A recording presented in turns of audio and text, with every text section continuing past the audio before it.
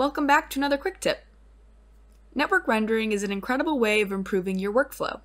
It allows you to increase your rendering speed and capacity by utilizing multiple computers on one network. All of that hardware combined equals faster output. Plus, sending everything to the network, rather than rendering locally, frees up your computer, enabling you to continue refining your design, adding variations, and submitting additional jobs. Let's quickly run through the basics of network rendering. The Keyshot network rendering software is compatible with Windows, Mac, and Linux. Visit the downloads page at keyshot.com/resources/downloads for the individual installer for your operating system. Network rendering consists of three roles: the clients, the manager, and the workers. The Keyshot client application communicates internally with the manager service and assigns the job tasks to the available workers. The workers are the machines that you've added to your network. You can have both CPU and GPU workers, but be aware that adding slower machines can sometimes decrease total render times due to increased load balancing and network latency. Let's look at an example. I want to send a job directly to the network. I'll navigate to Options in the Render dialog, making sure to switch the render mode to Send to Network. I can then choose the render engine from this dropdown.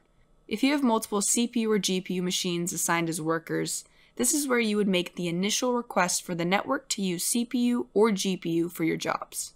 After getting these settings in order, any future jobs will be sent to the network. The button in the Render dialog now reads Send to Network. So if instead I've built up a queue and I want to render that on the network, I can select all these jobs and choose Send to Network.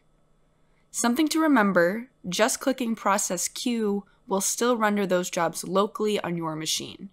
So be sure to click Send to Network. This is the network monitor, which will launch automatically once you've sent jobs to the network. I can watch the progress of my jobs here, as well as which workers are currently completing tasks. The progress bar will estimate the time remaining. However, it is based on extrapolating what has already been rendered. For example, if the remaining animation frames to be rendered are more complex than the initial frames, say it's a product dropping into a basic scene, the progress bar may seem as if it is slowing down as it reaches the more complex sections of the animation. Within the completed list, I can view jobs that are finished, check out their details, a preview, and a log of events related to that job.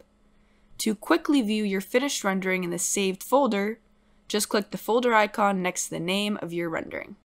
Thanks for watching this Keyshot quick tip. Expand your rendering capabilities with Keyshot Network Rendering, available for purchase in the Keyshot store. Check out the link in the description below. Don't forget to leave a comment with your thoughts, and if you enjoyed this video, give it a like and share it with your friends.